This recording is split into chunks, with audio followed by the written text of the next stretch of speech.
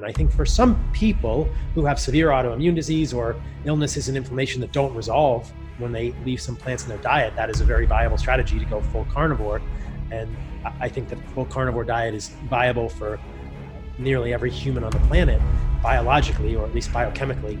But I also admit, or I suggest that it doesn't have to be that strict for all people, and appreciation of the fact that animal foods are incredibly nutrient rich and that plant foods can be toxic. And if we're going to include plant foods in our diet, we should have some sense of the relative toxicities of those. That, I think, is really one of the take-home messages. Body-mind empowerment. Get stronger, faster, smarter, quicker, friendlier, more helpful, more driven. Everything the body needs. Control your mind. Welcome to the Body Mind Empowerment Podcast. I'm your host, Siim Land, and our guest today is Dr. Paul Saladino. Paul is a functional medicine practitioner and an MD who talks about the science and application of the carnivore diet. Paul, welcome back to the show. Hey, it's good to be here. Thanks for having me on. Yeah, we talked a few months ago. So what have you been up to since that time?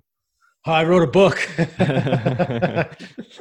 I wrote a 110,000 word book, which Awesome. If listeners know, that's about 400 pages. So somewhere between 350 and 400 pages, depending on how many words per page. But we're trying to make it more condensed. But I wrote a pretty comprehensive book. It's been a fun process, but it's been really challenging.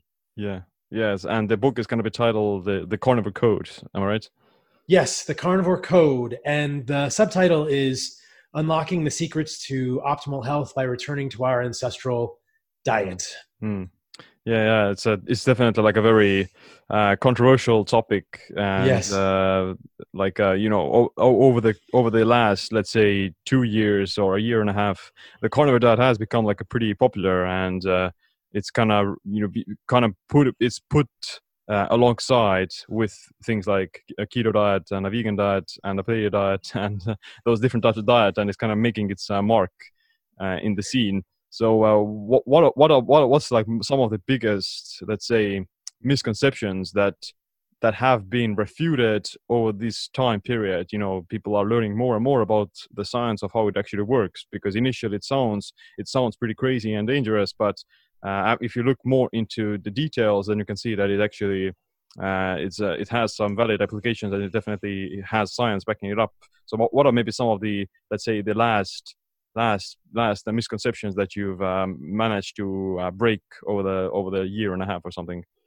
Well, great question. When I first heard about the carnivore diet myself, I thought it was crazy because I too was a part of conditioning and the functional medicine sphere and these types of places which really teach the value of plants and teach the central nature of plants in a healthy diet, for healthy gut microbiota, for all sorts of applications, polyphenols, phytonutrients. And so the notion that perhaps we could or should discard plants in favor of an entirely animal-based diet struck me as a little bit ludicrous in the beginning too. But I was very fascinated by the stories that I'd heard of people getting better from autoimmune disease and diseases that didn't seem to have other good fixes within Western medicine. Things like ulcerative colitis or Crohn's, or in the case of Michaela Peterson, juvenile rheumatoid arthritis, some sort of other inflammatory arthropathy in the case of Jordan Peterson, et cetera, eczema, psoriasis. And that really piqued my attention because in general, throughout my medical training, those have been the diseases that have been most interesting to me, and the diseases for which I think we don't have any real ability to affect positive change from a Western medical model. We know that the medications that we use for these diseases are not that good. They have tons of side effects, and we're not correcting the root cause. And so throughout my education and exploration of functional medicine ideas and et cetera, I'd always been interested in things to reverse autoimmune disease. If we can move that needle, if we can affect change at a very fundamental level of autoimmune disease, we're really onto something. And there are multiple interventions that have been shown to do that. And the carnivore diet is just one of them, but the carnivore diet quickly became the one that I was most fascinated with. Now, I'll just add that there are some people who report that a vegan diet has helped their autoimmune disease. And certainly people have had improvements in autoimmune disease with a ketogenic diet, or a Paleolithic diet. And there are lots of reports of people having reversal or improvements in autoimmune disease with a carnivore diet. Well, what do all of these diets have in common? They're all kind of elimination diets. So I think that what we know is that food is a big lever, right? Right. Whatever sort of religious affiliation, quote unquote, we choose to espouse with regard to food, it's very clear that food is a big lever. And I've said widely before that I really appreciate anyone who makes an intentional, conscious choice with regard to food and diet. And I think that that's the first step toward health. And what I'm most interested in is understanding the nuance of why vegan diets work sometimes, why a carnivore diet works, why a ketogenic diet works, why a Paleolithic diet works. Some people may see a carnivore diet as an extreme, but for me, I don't really view it that way. And I don't see vegan and carnivore as two ends of a spectrum. I see them both as intentional dietary choices, which exclude some foods and include others, and both of which have applications in the space. Having said that, as I dove into the research regarding a carnivore diet and my personal previous experiences with a vegan diet and all of what I've learned and sort of gathered over many years of nutritional education and functional medicine education, et cetera, and this whole deep dive in the carnivore diet, is that I have come to believe strongly that a carnivore diet is the most viable, long-term, powerful elimination diet there is. It's better than a vegan diet because of the presence of anti-nutrients and potential immunologic triggers on a vegan diet, and the lack of bioavailable nutrients when we exclude animal foods. But we can talk about that in a little bit. Your original question was, what have I learned over the last year and a half as my focus has been on a carnivore diet and I've dove into that sphere? Well, there are so many nutritional dogmas that are challenged by a carnivore diet. The need for fiber for pooping, fiber in the microbiome, the value of polyphenolic compounds or the lack of value of polyphenolic compounds, the potential downsides of polyphenolic compounds, the myriad plant toxins that we encounter in plants and how they might be affecting us negatively. The fact that red meat is associated with cancer and heart disease and a shorter life. There are so many pieces of this equation that the carnivore diet just challenges head on, that it's been a really fun journey. And I talk about all of those in my book. I address every single one of those head on because I've really come to believe that none of those are true. So if there's some of those aspects that you think might be more interesting to your listeners, I'm happy to dive into those specifically. But there are so many things about mainstream nutritional ideology that are challenged directly by research or thinking around a carnivore diet that it's quite interesting. It's iconoclasm at the highest level. Yeah. So I agree with you that there are many reasons why diets work, and there are many different ways of going about it. But yeah, some of the commonalities amongst these successful diets is that they enable the person to lose some weight, establish a better body composition. They may help to fight some of the autoimmune issues, and also like generally eliminating some of the dangerous foods that cause inflammation and those things. So yeah, you can even see an improvement in your health with things like eating a calorically restricted Twinkie diet and a donut diet. Exactly. But Exactly. it's not necessarily the best for long term. And you definitely would want to eat like a whole foods based diet. But you can even see some results on like a suboptimal diet. Whether it's the most best thing depends on the person and depends on what's their other lifestyle factors and so on. Yeah, you bring up a great point there. I want to emphasize that so the listeners are aware. In humans, what we see is that overfeeding of mixed macronutrients, that is specifically carbohydrates and fat together, produces inflammation. And this really shouldn't come as any surprise. This is probably the roots of insulin resistance. Yeah. At the level of the mitochondria, which I know you're very familiar with, when the mitochondria receive too much energy input, when they have too much substrate for energy, they appear to change the reactive oxygen species environment of the cell and signal to the cell, hey, we've got too much energy, become insulin resistant. Yeah. That's that's probably how insulin resistance happens at one level. There are other things that appear to be able to cause it as well. But in terms of a macronutrient perspective, or I should say a caloric perspective or an energetics perspective, when we overload our body with mixed macronutrients, that is a combination of carbohydrates and fat together, and I'll clarify that in a moment, the mitochondria just kind of put the brakes on and they say, hey, we're going to become insulin resistant. Yeah. Now, that can happen really regardless of what we're eating. I really believe that it's kind of possible to become insulin resistant if we just give our mitochondria, even whole foods, excess carbohydrates and fat. And we've seen that in studies that overfeeding with mixed macronutrients will create inflammation, will create metabolic dysfunction in humans. Mm-hmm. Most of us, if we're eating a whole foods diet, don't get to that point because our satiety mechanisms kick in, which is probably why processed food is so damaging for humans. It short circuits all those satiety mechanisms, and it's much easier to over-calorie fill an organism with all of those macronutrients. But what's quite interesting, as you point out correctly, is that even if you're eating food that appears to be processed, or it clearly is processed and not quote unquote healthy or whole food, when we do the reverse, when we create a caloric deficit, things get better. The inflammation can go down. Insulin resistance can improve because suddenly our body is not calorie and nutrient, or at least calorie and energy substrate overloaded, and the brakes come off. So that's an improvement. And that is a unique thing. And people, like Layne Norton will say, oh, see, it's all calories in, calories out. It doesn't matter. All of the benefits of these diets are due to caloric restriction, which I think is a gross oversimplification and does it all a great injustice to miss the nuance there. Yeah. But what has been shown with Twinkie diets, with donut diets, is that, caloric restriction can improve insulin resistance. That is based on, or that has arisen because of nutrient overfeeding or energetic overfeeding.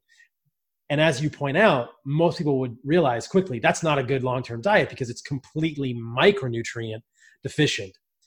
And so that's important to point out, that if we're going to do a diet, it needs to have enough micronutrients, and for some people, having a caloric deficit is a value. But what's very interesting for me is when we can get improvements in insulin sensitivity and inflammation and not have a caloric deficit. Some people don't need to lose weight. Some people don't need to have a caloric deficit. They actually need to have excess calories. And as I hinted at earlier, I think there are other things that can cause inflammation besides energetic overfeeding. This would be things like triggering leaky gut by antigens in the gut, whether it's plant antigens, like I might suggest, or overgrowth of the wrong type of bacteria, whatever is going to trigger opening of the tight junctions in the gut. It appears that systemic inflammation can also trigger some degree of insulin resistance. So there are multiple things that can trigger insulin resistance, and we kind of need to target whatever might be triggering that in us or the people that we're treating very specifically, and know what tool we're using for those. I don't think anyone agrees that long-term Twinkie diets or donut diets are a good thing. And I think that Layne and others' assertions that the benefits of a carnivore diet are due to exclusively caloric restriction are, again, oversimplifications, because there are many people who are eating such diets who are not calorie restricting, who are still seeing improvements in autoimmune disease. So there's some interesting nuance there. Yeah, definitely. Even in studies where calorie restriction has been shown to extend lifespan and be healthy for you, it only works if it's done without malnutrition. Like if you become malnourished, then it's not going to work. It's depleting your body from these essential nutrients that you need. And if you're kind of spending your budget, so to say, your daily calorie budget on nutrient deficient foods, then you're kind of going to miss out on some of the key essential nutrients that your body needs. So you have to kind of be very careful with how you spend your calories, in the sense of how many micronutrients per calorie are you getting. And arguably it's just the most of the bioavailable forms of nutrients come from primarily animal sources. There's no real argument about that. Yes, I agree completely with you. And that's my problem with vegan diets and Twinkie diets and donut diets. Without sounding overly critical, I will say that though I think a whole foods plant-based diet or a vegan diet is clearly superior to a donut diet or a Twinkie diet, I think that all three of those instances will lead to nutrient deficiency long term. A vegan diet probably will last a little longer before frank nutrient deficiency develops, but I think that all three of those options are micronutrient poor, micronutrient inadequate, and that's my fascination with a carnivore diet, as you're suggesting. When we look at where the actual micronutrients we want in our body, in our life are, they are generally concentrated in animals. That's not true across the board. There are some nutrients in plants, but then we get into these discussions of what is the relative bioavailability of nutrients in plants versus animal foods. And one of the things I discuss in the book is that if you actually look at all of the vitamins and minerals that we know of as humans, certainly we can't ever know everything about nutrition. But in 2019 or nearly 2020 right now, we know a lot. And of all the vitamins and minerals that we're aware of, we can get all of them from animal foods, plus extras that are not found in plants. And the reverse is not true. We really cannot get all of the vitamins and minerals that humans need to thrive from plant foods. So that is a very interesting inequality to me, and says, wow, if we eat animals nose to tail, which is how I advocate eating a carnivore diet, and we can talk about that as well, we can really get all the vitamins, all the minerals we need, and we don't need any plants. And then on top of that, there are these special nutrients in animals that are not present at all in plants or in any appreciable quantity. I'm talking about things like creatine, carnitine, carnosine, taurine, these nutrients that just are really magical animal nutrients that plant-based dieters miss out on. And again, I don't mean to draw this black and white comparison between vegan, carnivore. There is some nuance that we can discuss around omnivory versus carnivory, but that the incredibly rich nature of animal foods in terms of micronutrients is a point that's very hard to overlook. Yeah, I agree that, I would really believe that the average person would see like an improvement in their health if they were to go like on a plant-based or a vegan diet in the short term, like the elimination of the other foods, as well as like experiencing some calorie restriction as from like this novel way of eating. And it's definitely like beneficial for most people in the short term. But yeah, probably in the long term, they may develop some nutrient deficiencies, which is why I believe, like definitely implementing some animal foods it makes it like for the average person who doesn't pay much attention to their nutrition, it makes it that much easier for them to gain these nutrients and to not become deficient. Yes. And at a very high level, that's one of the messages that I share in the book. I try not to be dogmatic. I think over the last year and a half or so that I've been deep in this carnivore space and researching all of this and exploring it for myself, I've softened a little bit, and I offer options in the book about being carnivore-ish. Mm-hmm. I eat a carnivore diet. I don't eat any plants, nor have I for the last year and a half plus. But for people who want to include some plants in their diet, I at least offer my opinion of what might be considered a plant toxicity spectrum. And so at a very high level, part of the thesis that I advance in the book is that, as you're suggesting, number one, animal foods are the most nutrient-rich foods on the planet. Animal foods are clearly the best foods on the planet. And correlated with that, or to complement that, is the notion that if we include animal foods in our diet with some appreciation for a toxicity spectrum in plants, that is selecting the plants that are less toxic for us in general, we will thrive. And I don't think everyone needs to cut out every single plant. I think that's a viable strategy. But for reasons of convenience or cultural enjoyment, I don't think it has to happen. I think for some people who have severe autoimmune disease or illnesses and inflammation that don't resolve when they leave some plants in their diet, that is a very viable strategy to go full carnivore. And I think that full carnivore diet is viable for nearly every human on the planet, biologically or at least biochemically. But I also admit, or I suggest, that it doesn't have to be that strict for all people, and appreciation of the fact that animal foods are incredibly nutrient rich and that plant foods can be toxic. And if we're going to include plant foods in our diet, we should have some sense of the relative toxicities of those. That, I think, is really one of the take-home messages in the book. Yeah, because like you said it earlier, that we've been fed this idea that all plants are good for you, and you need to eat all the vegetables as much as possible, and avoid the fats, avoid the meat, because those are the unhealthy foods, which kind of baffles, or it may become very intimidating for the people who aren't aware of these anti-nutrients, as well as the other side effects of eating like a predominantly plant-based diet, and so on. So it's definitely shocking for a lot of people. But let's go start to debunk some of the misconceptions about eating like an animal-based diet and meat. So maybe let's start with like saturated fat and cholesterol. Aren't those been villainized for decades already? Yes, absolutely. What's so interesting about saturated fat is that there's saturated fat in plant foods. And just so people understand, saturated, unsaturated, polyunsaturated, monounsaturated just have to do with the number of double bonds between carbons in a fat backbone. And there are different lengths of fatty acid molecules, but generally some of the most concentrated forms of saturated fat are plant foods, specifically coconut and palm oil.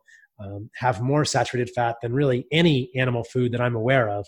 I'd have to pull out the numbers with palm oil and butter, but coconut oil is almost 90 or at least 85% saturated fat, and I'm not aware of any animal foods that are that high in saturated fat.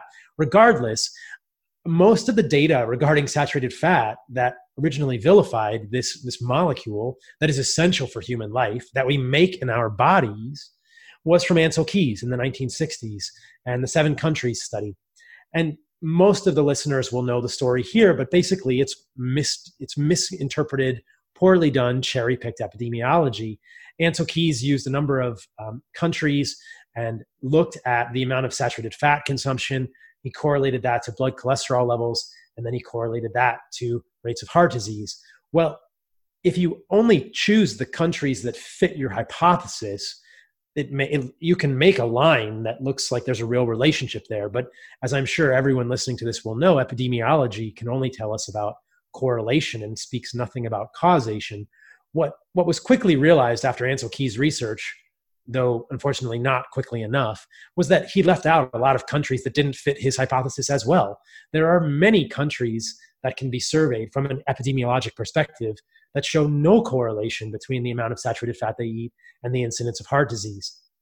And what happened in the 1960s, unfortunately, with the beginnings of the diet heart hypothesis, which was that saturated fat leads to more cholesterol in the blood, leads to heart disease, was that the American Heart Association got on board, and then there was a lot of funding for the American Heart Association from Procter & Gamble and other agribusiness companies that were making unsaturated vegetable oils and grain-based foods. And most of us know the story, which has been told by Nina Teicholz and Gary Taubes in their books, Big Fat Surprise and Good Calories, Bad Calories, respectively.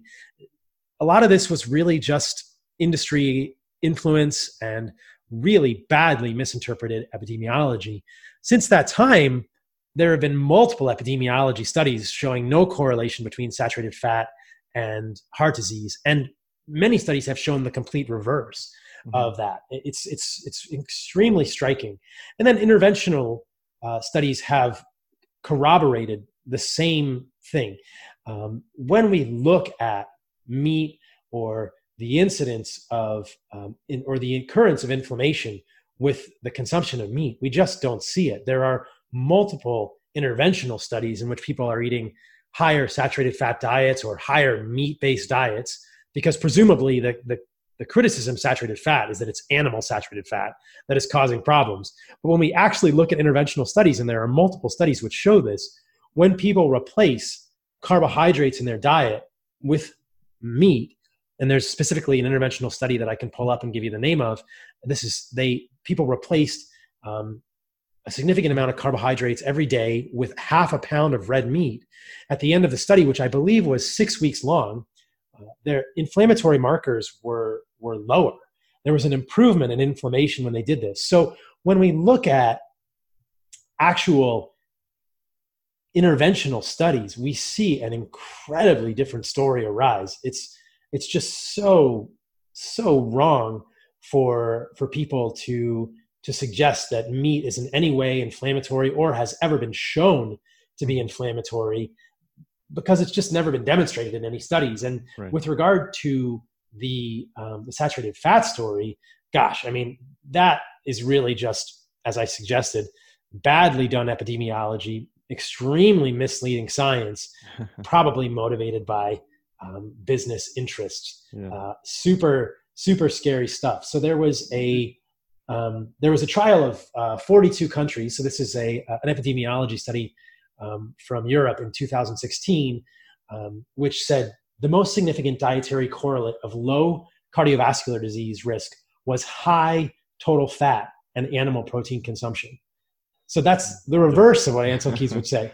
That's a big study of 42 countries in 2016. Yeah. So the more animal fat and protein people ate, the less cardiovascular disease they had. Of course, the epidemiology is only used to generate hypotheses, but as I suggested, the interventional studies do not show that red meat is inflammatory in any way, shape, or form. And they actually show quite the reverse. Yeah. And then I'll pause and let you comment. Yeah, I want to add, like, the epidemiology only takes into account what else you eat with the meat. Exactly. Like the average person, they're not on a carnivore diet, or they're not even on a keto diet or a paleo diet. They're eating, the breads, the sugars, the processed carbs with the meat inside a hot dog bun and so on. So it's not like that the meat itself is causing the problems. It's like you mentioned that the inflammation and the oxidative stress, that is more of like a more bigger cause of heart disease, and that's why you may see like a higher inflammatory scenario just because of eating these other inflammatory foods with the meat, not specifically the meat itself. And then if you go on if you reduce the carbs and the processed foods and you swap it out with meat, then you actually see the opposite, because you're reducing the inflammatory load on your system. Exactly. So that other study I referenced is titled "Increased Lean Red Meat Intake Does Not Elevate Markers of Oxidative Stress and Inflammation in Humans." And as I suggested, they had lower markers of inflammation, including urinary F2 isoprostane, the creatinine ratio, leukocyte counts, C-reactive protein, serum amyloid A, and other plasma fibrinogen, et cetera, and markers of DNA damage. So increasing red meat was beneficial for those people. And this really shouldn't come as any surprise. Evolutionarily, that makes complete sense, right? Mm-hmm. These are almost certainly the foods that we've relied upon as a staple throughout our evolution. Why would they cause inflammation in us?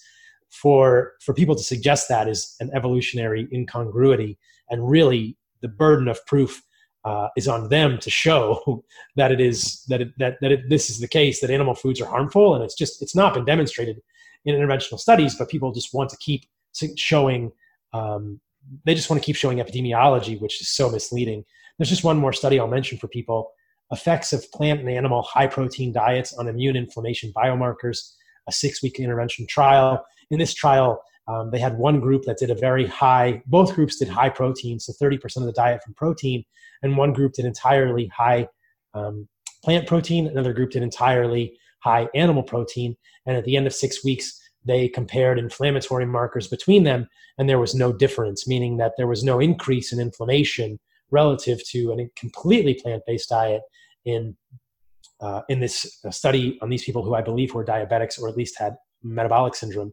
Interestingly, in that study, though it didn't reach statistical significance, there was a trend toward calprotectin being increased in the plant protein heavy diet, calprotectin being a measure of gut inflammation. As kind of a suspicion, is all of that plant protein bringing with it lectins or other things that are causing inflammation in the gut. But yeah, it's, as I'm sure your listeners are well aware, epidemiology is incredibly misleading, and that's what's been used to make the case against saturated fat for so long.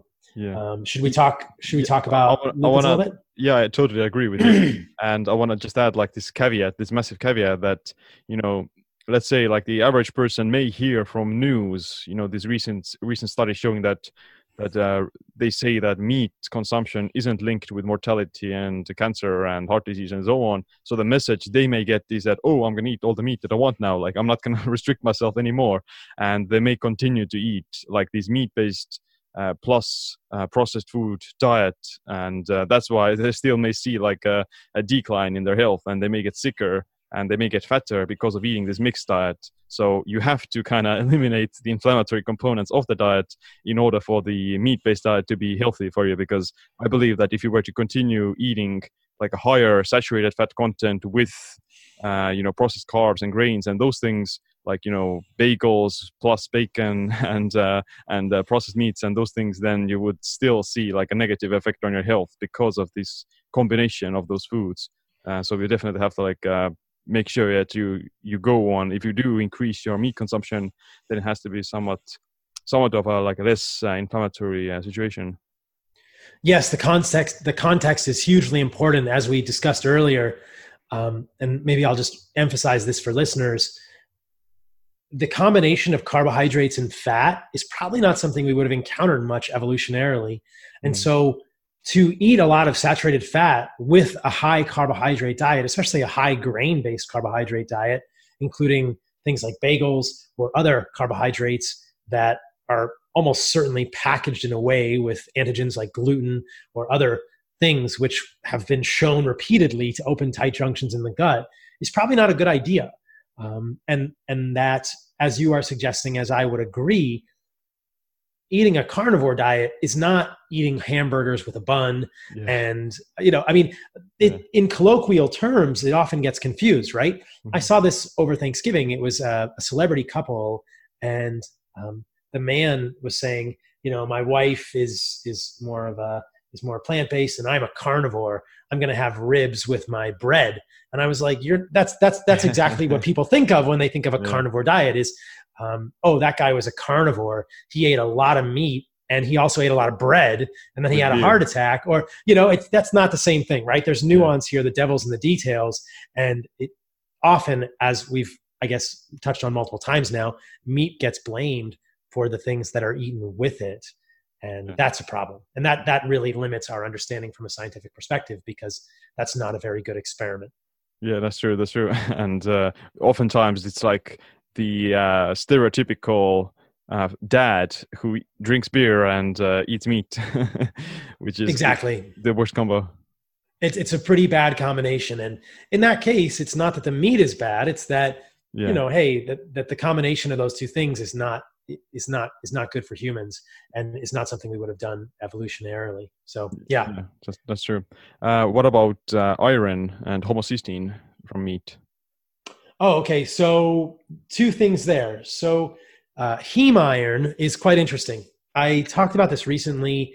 I have a podcast as well. It's called Fundamental Health, and James Wilks was recently on Joe Rogan with Chris Kresser, and they had a debate. And I did a response to that. In that debate, Wilks threw out the notion that heme iron was toxic, just as if it was established fact, when it really is not. Heme iron is basically the form of iron that our body wants. It's an iron atom encased in a porphyrin ring, which is how it is in hemoglobin. And that iron in the center of the porphyrin ring is what oxygen binds to in a hemoglobin molecule on a red blood cell to carry oxygen in our body, a pretty vital function. So that molecule, heme iron encased in a porphyrin ring, is so valuable for humans that we have a special transport mechanism for it in our gut. So just intuitively, why would something like that be harmful for us? It doesn't make any sense. And in fact, if we choose not to eat heme iron in our diet, then the incidence of anemia, especially iron deficiency anemia, is much higher. And we know that vegans and vegetarians are much more likely to be iron deficient because non-heme iron is much harder for the body to absorb. That is iron that is essentially naked without a porphyrin ring. We really are looking to absorb heme iron exclusively. We can absorb a little bit of non-heme iron, but it's pretty hard to get across the membranes of our body. And so what has been levied against heme iron is the fact that it causes GI cancer, or has been associated with GI cancer. Well, unfortunately, what's never expressed to people is that those experiments with heme iron were done only in calcium deficient rat models. And that doesn't make a whole lot of sense because Mm-hmm. especially even in the rodent models, when calcium is given back to those animals, when they're given a calcium replete diet, there's no increase in colonic adenocarcinoma, or there's no incidence in gastrointestinal cancer progression, or there's no increase in gastrointestinal cancer progression in those animals when there's enough calcium in the diet. So this is really a red herring of an argument. It doesn't make any sense. Heme iron has never been directly shown to be dangerous to the gut directly. The other arguments around heme iron are that it can form N-nitroso compounds. This gets into a little bit of complex chemistry, but nitroso compounds are nitrogen bonded to oxygen in a variety of ways. There's NO, there's NO minus, which is the nitrosyl ion. There's NO is nitric oxide. There's NO2, which is nitrate. There's NO3, which is nitrite. I may have those two mixed up. I need to confirm that. One of them is nitrate, one of them is nitrite. But when iron is complexed in the porphyrin molecule, it does interact with other atoms from a general chemistry perspective. And people are concerned that it could make N-nitroso compounds. And in fact, it does appear to make N-nitroso compounds. But what is so interesting here is that the N-nitroso compounds produced by meat or produced by heme iron are not N-nitroso compounds that have been associated with any type of cancer progression in animals. There's nuance here. So this would be nitrosyl thiols and nitrosyl ions. Those are the ones that are produced in response to meat, and those have not been associated with cancer in animal models. There are other types of N-nitroso compounds that are not the same species, but again, the devil's in the details here, and this level of general chemistry is quite detailed. Mm-hmm. Those are dimethylamines, and dimethylamines have been associated with cancer progression in animal models, but dimethylamines are not produced from heme iron or meat consumption or the cooking of meat. So it's very misleading for people to be told that these things are dangerous about meat, because people are not being told the full story, and the nuance here is significant. It's quite complicated. Yeah. But I talk about all this in my book, and the fact that the N-nitroso compounds that are produced from meat are not the same as the ones that have been shown to be damaging in humans. Mm-hmm. That's kind of a segue to meat and red meat and cancer, which, as we know, has been hotly debated. In 2015, the IARC, so the International Association on Cancer Research, came out with that controversial decision that labeled red meat as a class 2A carcinogen. But if people have heard David Klurfield talk about this, he was one of the people that was actually on that panel. That 2015 IARC report was really, really interesting, the way that they selected the studies. So they had over 400 studies to choose. They only selected 14 of them, all of which were epidemiology, ignoring all of the interventional studies in animals, which did not show any increased incidence of cancer with feeding of meat of any type, bacon, pork, chicken, or red meat. And the IARC only selected 14 epidemiology studies. Of the 14, 8 showed no association between cancer and red meat consumption. 6 showed an association, but only in one of those 6 was it statistically significant. So out of the 14 studies, only 1 showed a statistically significant association between red meat and the incidence of cancer. And from an epidemiology perspective, that is a very large amount of data arguing against any association between red meat and cancer. And yet the IARC said that red meat was a class 2A carcinogen. It's just a very poor demonstration of science. If you look in detail at that one study out of the 14 that showed there was an association between red meat and cancer, what you find, it was done in Loma Linda. So it was done on Seventh-day Adventists, number one, who are a group of people associated with a religion that preaches veganism, plant-based lifestyles, vegetarianism, and those who deviate from such a lifestyle are much more likely to have an unhealthy user bias.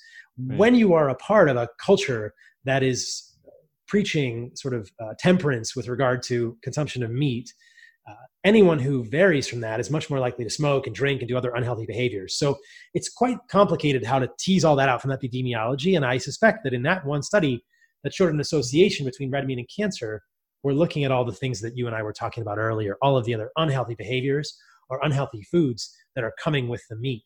But Yeah. if you look at the entirety of the data regarding red meat and cancer, both interventional and epidemiology, there's no clear link. And that's what the NutraRex study said earlier this year in the Annals of Internal Medicine. I think you referenced this earlier in our talk. And that was a reappraisal from a different group of researchers using a scaling model and actually incorporating interventional studies. But that group of researchers then said, yeah, there's really no association between red meat and cancer. And of course, why would there be? Why would something that we've been eating for 3 million years of human evolution cause us to develop cancer in our gut? It just doesn't make sense. And there's really no good data to support it. But what we see here over and over, and this is why the carnivore diet is so interesting for me to be a part of researching and sharing the data regarding, is that we've just been misled. There's a lot of data out there, and it's very hard for people to interpret it on their own. And so it just depends on who is showing us the data. So I'm doing my part to show the other side of the data, to show, hey, look, most of what we've been told about animal food being bad for us is based on very badly done epidemiology. And when we look at the interventional studies, they just don't hold up to snuff. Yeah, you can basically find any claim, or you can find any study saying any claim in PubMed or whatever. Like they tend to be pretty conflicting and contradicting each other, and it's usually dependent upon how did these scientists interpret the results, and how did they try to bend some of the rules, so to say. So it's a very you have to take everything with like a grain of salt, and try to combine your understanding of like the mechanistic principles with some of the other science that you know about. And it's definitely for the average person, they only hear like the headlines, and they don't really bother looking deeper into this. Yes. But, and I'll just add to that the epidemiology is conflicting, but when we look at the interventional studies, they generally tell a pretty consistent story. Right. But most of what people are offered is epidemiology, and they may not know what epidemiology is or how it's done. And you're absolutely right. In terms of epidemiology, you can almost find an epidemiology study to say something about anything. And that's why we have to go further to develop hypotheses from epidemiology and look at the actual interventional studies. And when we look at interventional studies in humans, and then if we don't have them in humans, we have to look in animals. It's the best we have. They tell a very different story. And there are lots of studies. One of them I talk about in the book where they induce cancers in rats by giving a cancerous agent, and then they feed the rats a variety of foods to see which foods increase the progression of the cancer in the gut. And in fact, none of the meats they gave changed it at all. There was no increase in cancer progression with any of the meats. And when they gave the rats bacon, there was actually a decrease in the incidence of the colon cancer in that model. So, I mean, the kind of tongue-in-cheek explanation there is, well, clearly bacon cures colon cancer, but you won't hear that. Yeah, that's true. What about you and I talk about mTOR and IGF-1 as well quite often. So that's one of the mechanistic principles that may link a higher protein intake and higher meat consumption with things like cancer and accelerated aging. So what are your thoughts on that? Yeah, this is a great question. There are a number of ways that we could approach this. Clinically, I work with a lot of people doing a carnivore diet. And though we don't have any fantastic measures of mTOR, we can use IGF-1. And whether or not serum IGF-1 is a very good indicator of overall anabolic status is questionable, but it's one of the best markers that I've got. And I will tell you that people eating a carnivore diet do not have an elevated IGF-1. In fact, it's usually lower than the average. Mm-hmm. Just like with bone density, with IGF-1, there's a mean or a central average point, and then the values are reported with a Z-score, which is the number of standard deviations from the mean. DEXA scans will give people an idea of bone density in the same way. You'll get a Z-score, which tells you how many standard deviations you are from the mean in terms of the average bone density of someone age and sex matched for you. And they do the same thing with IGF-1 when they report it in laboratory studies. And what I have seen basically across the board with the carnivores I work with is that IGF-1 levels are below the mean. Mm-hmm. So they're less than average. Yeah. And that makes sense when we think about the mechanisms of mTOR activation. I think you and I might have talked about this on the first podcast. there are not a ton of studies on this, but there are a couple of really good studies that have been done in cell culture showing that mTOR can be activated by a number of things, right? Leucine, which is an amino acid, appears to activate it directly by crossing the cell membrane. It can be activated by IGF-1 and insulin. And insulin is a big one there. And then it can also be activated by exercise. And so when we think about those 4 triggers, we know that people who are exercising are not getting cancer. So if we really wanted to not trigger mTOR, we would never exercise. So there must be more to the story. The leucine story is quite interesting and has been used by people on both sides of this argument. Plant-based advocates would argue that you can get plenty of leucine in plants and you can trigger muscle growth.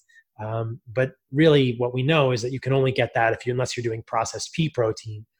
And so, but then, it's almost kind of funny because then people would say, on the flip side, people criticize a carnivore diet and say, oh, you're getting too much leucine. Well, my understanding is that once you move past the threshold of muscle protein synthesis and mTOR activation with leucine, it's like a switch. It goes on or off. And there's a certain amount of leucine that you'd need in a meal to trigger it. And I've seen anything between 1.8 and 2.6 grams of leucine.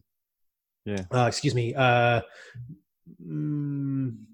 thinking, about that amount of leucine is what you need to trigger muscle protein synthesis. And so, or am I thinking milligrams? And it actually peaks around 3 grams. You're not going to see you're not going to see like an progressively higher mTOR signaling from eating like 10 grams or 5 grams of leucine from a meal. So exactly, you could even eat like 30 grams of protein versus 120 grams of protein in one sitting, and you would still get the same amount of mTOR stimulation because your body kind of self-regulates itself by, exactly. Earlier you said that it goes insulin resistant, but in the case of protein consumption, it kind of blocks itself it doesn't really want to build like additional muscle mass beyond a certain threshold. So that's why if you want to overcome this limitation, then you have to just increase the eating frequency. You just have to start eating more frequently, like 6, 5, and 7 meals a day. But if you're doing some form of time restricted eating or fasting, then you're naturally going to limit that, and you're going to actually see a drop in your IGF-1 because of like eating less frequently. And that's exactly what we see, is that most people that there are so many levers to pull here, right? That you can eat a carnivore diet. I eat twice a day, right? And I have some sort of time restricted eating. And so I have times in the day when I'm getting, 2 to 3 grams of leucine. I'm triggering mTOR. I'm turning it on, and then I'm turning it on a little bit later in the day. And then I have a fasting window. So I'm getting on and off. We know that we need mTOR on at sometimes and off at others. It's not that we're completely abolishing any of the competing pathways. We're not abolishing autophagy by eating a lot of protein. We're just turning mTOR on in a very specific way. Yeah. And the other piece of that equation that I want to point out to people is that insulin is the other trigger that everyone forgets about, right? We know that insulin is going to be much lower on a carnivore diet. So you're not going to get a whole lot of mTOR signaling from insulin, though you will get some, because there is still a postprandial insulin response, but it's not nearly as high as it's going to be on a carbohydrate-based diet.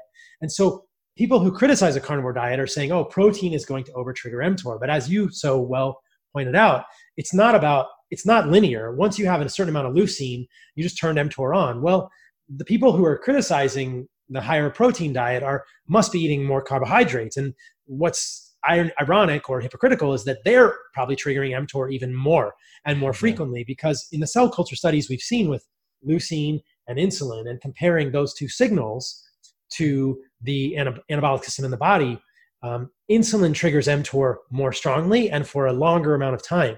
And so, as you are suggesting, we can use both of these tools however we would like. If we want to get the maximum amount of anabolic response, we may include carbohydrates in our diet, but then we forfeit the benefits of a ketogenic diet, and the carbohydrates often bring with them plant toxins, etc.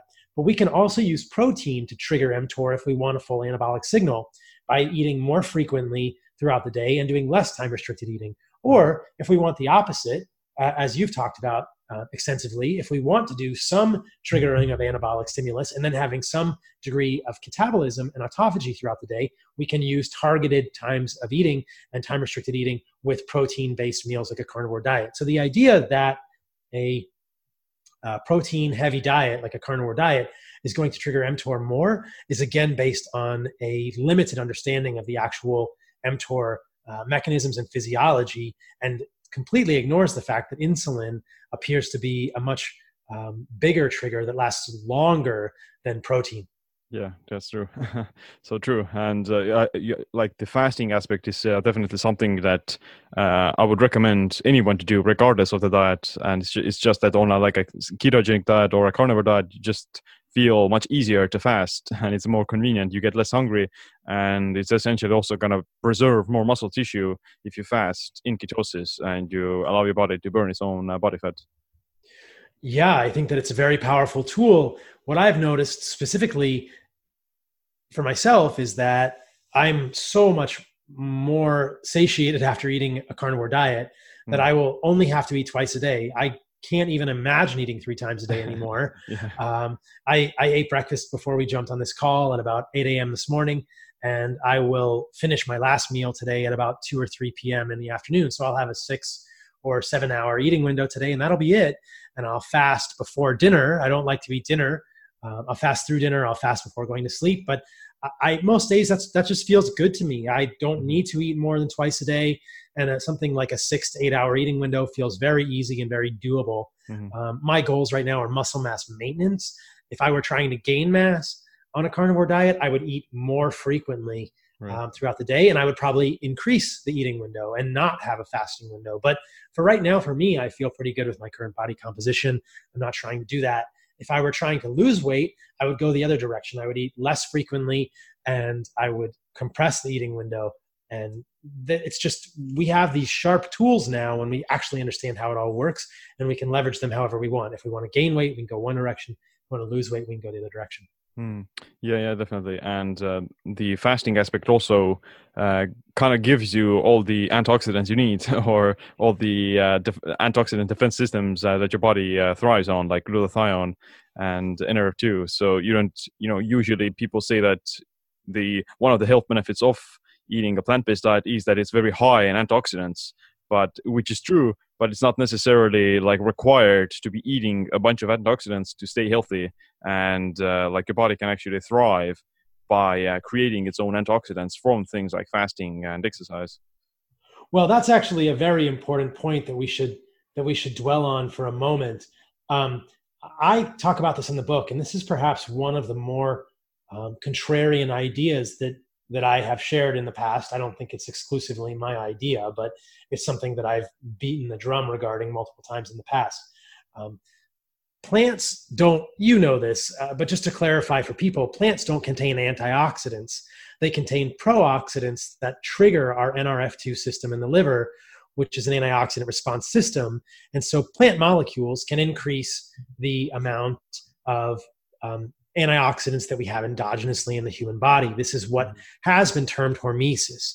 Now, I have some problems with this theory, and I'll enumerate them here. The first problem with this using plants in this way is, as you suggest, there's lots of good evidence that when plants do this, we actually don't really get any benefit. Even though in the short term, it looks like you might get a small bump in antioxidant status, it doesn't last long term, and there are multiple fruit and vegetable intervention studies whereby people who are not eating a lot of fruits and vegetables are given tons, and they compare 2 groups, one group eating very little fruits and vegetables and one group eating a lot of fruits and vegetables, often more than a pound of fruit and vegetables per day. And at the end of 6 or 12 weeks, markers of oxidative stress, DNA damage, and immune activation are assayed. And time again, there are 6 studies like this. There is no difference between no vegetables or very low fruits and vegetables and a large amount of fruits and vegetables in terms of antioxidant status, suggesting that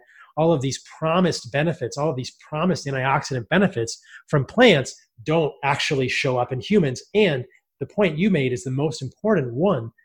By living well, by having enough nutrients in our diet, we can achieve an optimal level of antioxidants without plants. They don't really give us anything, but we've been told they do, right? This is what's been so misleading. So when people hear that I suggest we don't need plants, this is one of the other things they often will say, what about all the polyphenols?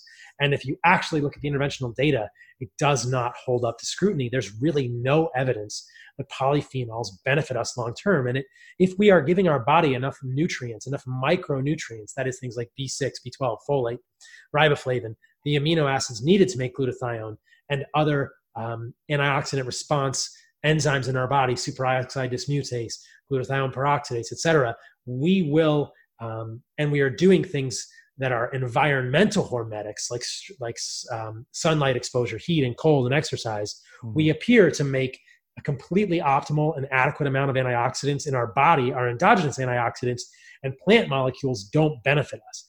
What's never talked about, and this is a whole nother premise in my book, is that by trying to eat all those antioxidants in plants, we're also getting all the toxins in plants. So that's the negative side of it. But I don't believe in hormesis from plants. I don't think it's actually been shown in studies to work long term. In the short term, you can see it in like a 5-day trial or a 3-day trial. But in the studies that are done for 6 or 12 weeks, like I'm saying with these interventional trials, there's no change in antioxidant status. I'll just mention a few of these studies for people because they're so striking. The first one is titled Effective Increasing Fruit and Vegetable Intake by Dietary Intervention on Nutritional Biomarkers and Attitudes to Dietary Change, randomized trial. In this trial, they chose 19 men and 26 women with a low reported fruit and juice and vegetable intake. They had less than 3 portions per day of fruit and vegetables and juice, and they were eating an average of 70 milligrams of vitamin C per day. And one group continued on their standard diet, and another group had an additional 480 grams of fruit and vegetables per day, which is more than a pound, and 300 milliliters of fruit juice for 12 weeks. And at the end of 12 weeks, what did they find? They said that at the end of 12 weeks, they found that despite increasing plasma vitamin C levels, there was no change in, and I'm just reading this verbatim, there were no significant changes in antioxidant capacity, DNA damage, and markers of vascular health. And so by increasing all these fruit and vegetables, a pound per day, plus 300 milliliters of fruit juice, there was no change in any of those markers. So for people to suggest that there's really a benefit to fruit and vegetables is not really shown in the literature at all. Right. It's quite surprising. One more study just to drive up the point home. There's a number here that I talk about in the book. No effect of 600 grams fruit and vegetables per day on oxidative DNA damage and repair in healthy non-smokers. It's essentially the same study, although it's a different study. It's the same intervention, and it found the exact same thing. And it completely supports the point that both of us are making here, that we can make enough antioxidants in our own body without plants. And the concept of xenohormesis, in my opinion, has never been proven. Right. It doesn't really hold water mechanistically as well. And even in the space of longevity and lifespan extension, for example, studies where, the idea that aging causes oxidative stress, and increasing your antioxidant consumption mitigates that oxidative stress, and therefore you live longer. But that's not that. Studies don't show that, and the mechanistic data doesn't also support that. So even supplementing higher doses of vitamin E and vitamin C doesn't increase lifespan and doesn't improve risk factors for cardiovascular disease or anything like that. It actually may have the opposite effect, because your body becomes weaker in a sense, because if you take too many antioxidants, then you're reducing the beneficial aspect of stress. Like the stress itself has benefits in small amounts, which is the idea of hormesis.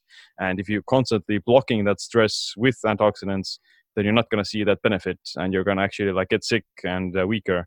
And that's why things like fasting and exercise and saunas and cold, they're much more reliable in terms of actually strengthening your body through hormesis and actually stimulating all these antioxidant defense systems.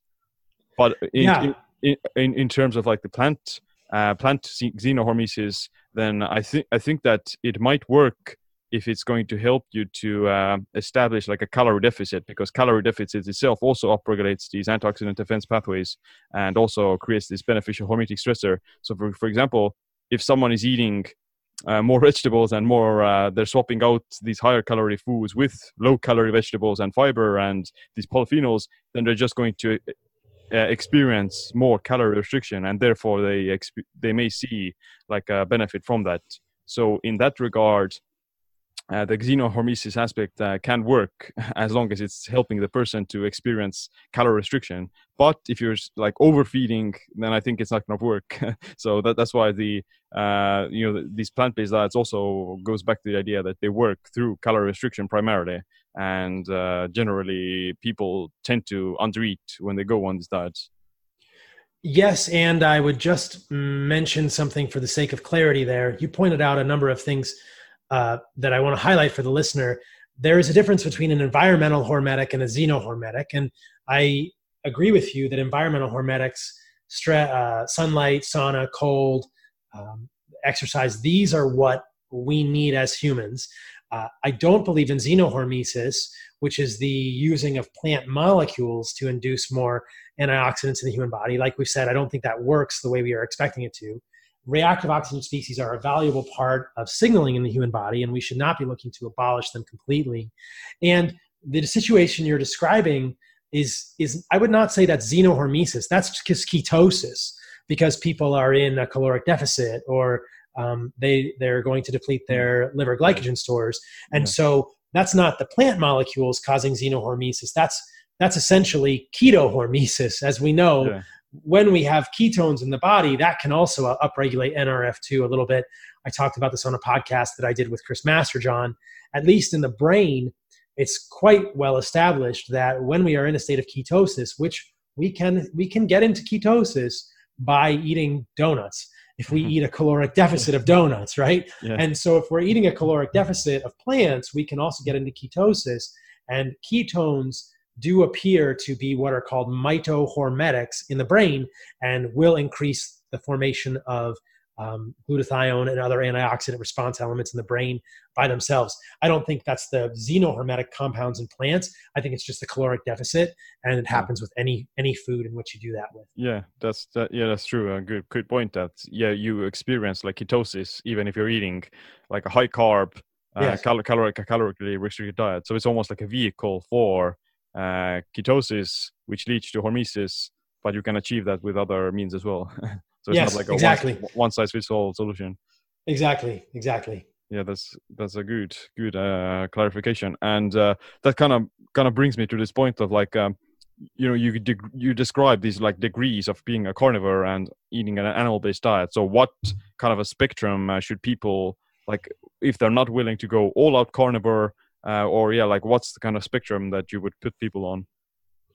So in the book, I talk about 5 tiers of a carnivore diet, just to give perspective or specific examples of the way that people might progress through it. Tier 1 is carnivore-ish, which, as we discussed briefly earlier in this podcast, is a focus on animal foods and an appreciation for which plants might be more and less toxic.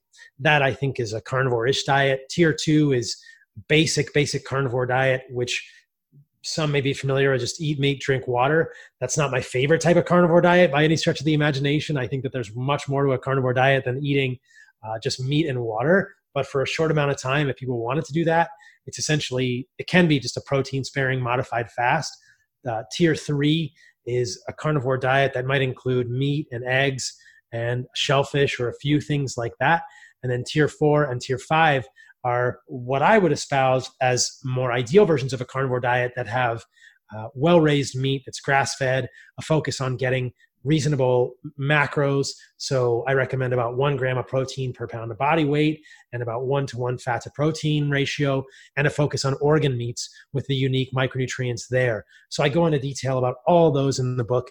In terms of Tier 1, in terms of carnivore-ish, if people are not ready to go for carnivore and give up all of the plants, the most important thing to appreciate, as we've discussed, is the value of animal foods and the relative toxicities of plants. So which plants are the most toxic? Well, this is, again, my opinion, but based on the research I've done and sort of the space that I'm in, I'll offer it to people in hopes that it's helpful. What I believe to be the most toxic plants are things that are high in lectins and oxalates. Specifically, this would include all nuts, seeds, grains, and legumes. So often on paleo diets, people think of nuts and seeds as okay, but really nuts and seeds are just, they're all seeds. So grains and legumes are seeds, as are nuts and seeds. And all of these have a large amount of lectins in them. And all of these have digestive enzyme inhibitors, phytic acid, things that can interfere with our digestion. So in terms of triggering the immune system and eliminating plant foods, those are the ones that I recommend getting rid of first, in addition to very high oxalate foods like spinach, beets, etc., because I think that the oxalates are a big deal and people should avoid them.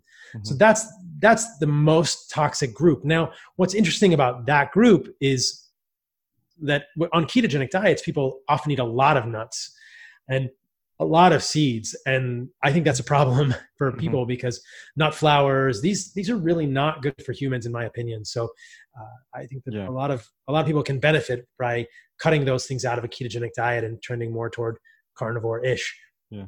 I want to add, like, it's like you only have like a certain amount of calories you can eat per day, and if you're wasting those calories on nuts and seeds or dairy, or like dairy is like a gray zone for me, but or these lectins or grains, then you're kind of missing out on the other potential nutrients that you could get from things like eggs or meat or fish and those things.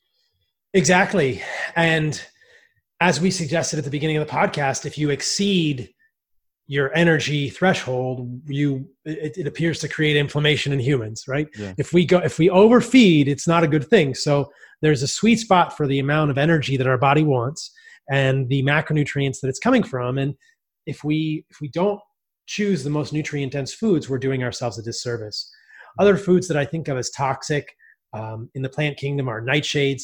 Those are quite high in lectins. These are things like white potatoes, tomatoes, eggplant, goji berries. People will be quite familiar with these foods as being at least noted by many in the health space as potential triggering the immune system.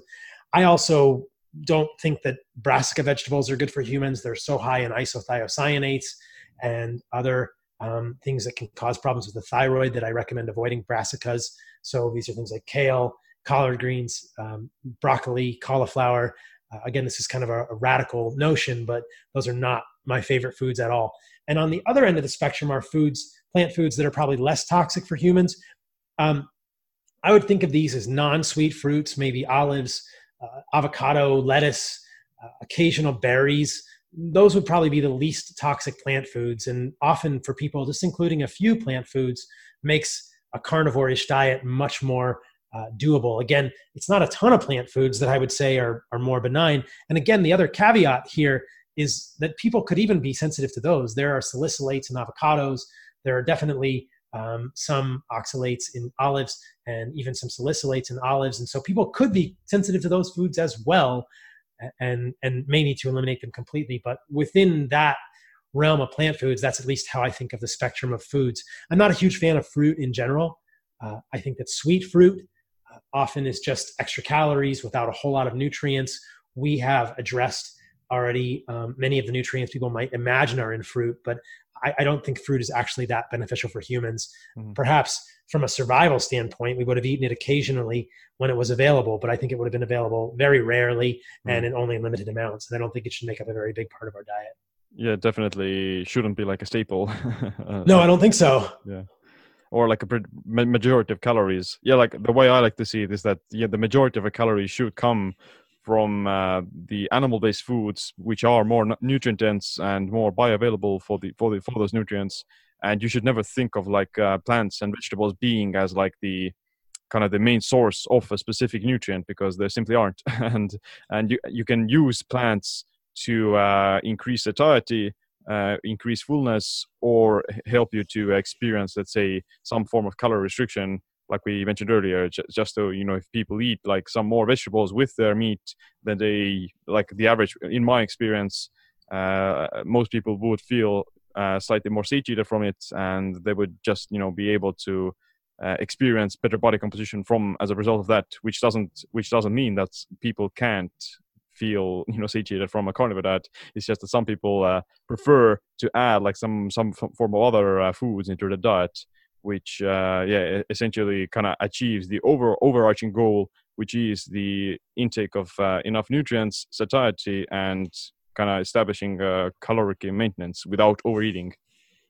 Yeah, and there's a lot there to unpack. We probably don't have time for it today, but the other thing I'll add is that animal fat is incredibly satiating. Yeah. And though it's very calorically dense, I would challenge many listening to this podcast to try and eat non-rendered animal fat and watch what happens to their appetite. And by non-rendered animal fat, I mean trimmings or suet from an animal. It's incredibly filling. And I think that we can use plants for satiety, but it's not my first choice. I would favor, because you and I had talked about this earlier, I would favor using nutrient-rich foods for satiety. And I don't know that adding vegetables to a meal is necessarily going to make us feel more full per se. It's nuanced. I don't think we know for sure. The other thing I would worry about with adding vegetables, or one potential downside of adding vegetables to a meal, would be the fiber, which can actually decrease the absorption of nutrients in the animal foods we're eating. So that's, again, one of the benefits for me on a predominantly or entirely animal-based diet, is that, and we didn't have time to go into this today, but I talk about it all in the book, that fiber is such a negative thing for humans in terms of overall nutrient balance. So I would personally not recommend trading any sort of satiety. If it were the case, and though I'm not convinced it is, I would not trade satiety for decreased nutrients with fiber. I would favor nutrient-rich animal foods predominantly. And I think that if we're getting enough fat with our nutrient-rich animal foods that's not rendered, like animal trimmings and actual fat that's on steak, it's going to be very filling for us. People will be quite surprised at how full they are. Most people, when they eat this way, many times they only want to eat once a day if they're not incredibly active. It's so filling. Right. Yeah, totally. Like I think this also depends on the person and like what's their preferences and so on. Yes. But like even the idea that some fiber and anti-nutrients decrease the total nutrient density of a meal, then I think it's not going to be that big of an issue if you're eating, some organ meats, because those things will kind of counterbalance any of the anti-nutrients. I would suggest, like, you're getting like all these massive nutrients from the liver, and in that sense, if you do lose maybe, like, I don't know, let's be critical and say that if you lose like 20% of those nutrients to the anti-nutrients, then it's not going to be like a big issue either, because you're already exceeding all of your daily requirements from eating that piece of liver. You hope so. Well, we don't have like any studies to actually compare these things, so we're just both speculating. Yeah. I don't know about you, but I want all the nutrients. I'm just like, I don't want to decrease that at all. But I understand it's about preference, and ultimately, it's just about helping people get to the point where they can achieve a higher quality of life. And there are lots of steps along that way. And as I mentioned in the beginning, I try not to be dogmatic about it, but I do think it's helpful for people to hear what I believe the ideal is. Right. Well, some nutrient deficiencies can also be a hormetic stressor in terms of stimulating some autophagy process as well. For example, like zinc depletion has been shown to induce autophagy in mice, but it's again like all the time getting autophagy isn't good either. So for example, if you're getting autophagy from fasting, then you don't really need the hormetic signaling from nutrient deficiencies, so on. So it's a very nuanced topic, and you can skin the cat many ways. Yeah, and I wouldn't want to be zinc deficient myself, because for sure, yeah. we know that testosterone and other hormones don't really work that well when you're zinc deficient. Yeah, but it's just the idea that yes, of course, you don't necessarily need to get like 5,000% all of your RDAs every day. I agree with you. Yes, like taking a multivitamin. Yeah, I don't think that's a good idea either. Yeah. And I've said this on podcasts in the past, but I think of animals as the ultimate multivitamin. Though totally. Your point is well taken. Yeah. Totally. So yeah, it's awesome, and definitely, where can people learn more about your book and your work as well?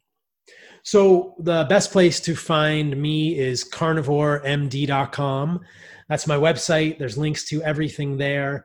The book is called The Carnivore Code, and there's a link to the book on the website, or they can go to thecarnivorecodebook.com to get a landing page for the book. It's available for pre-order now. It comes out in February.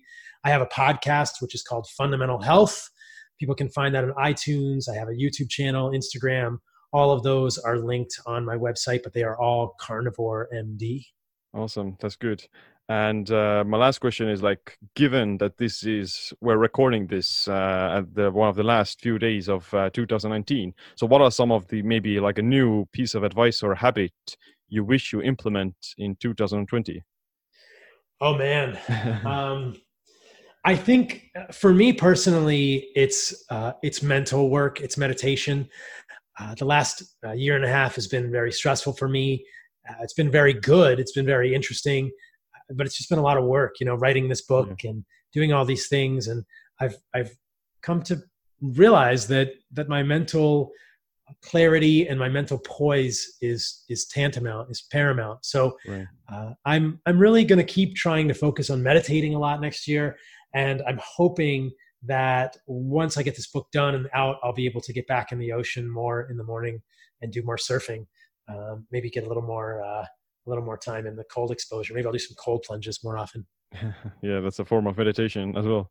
Right? Yeah, absolutely. I love surfing. It's amazing. Yeah, it's good. Well, yeah, thanks for coming to the podcast, and we're going to have to do it another time soon. I can't wait. Thanks for having me on, my friend.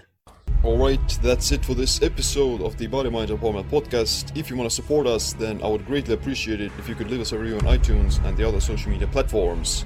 You can now order my new book, Metabolic Autophagy, that covers a lot of the same topics that we talked in here. It's a collection of certain lifestyle habits and practices that prioritize longevity as well as performance. To support this podcast, you can also become a Patreon and get exclusive video lectures from my biohacking bootcamp that covers circadian rhythms, intermittent fasting, autophagy, resistance training, biofeedback, and many more. But other than that, my name is Siim. Stay tuned for the next episode. Stay empowered.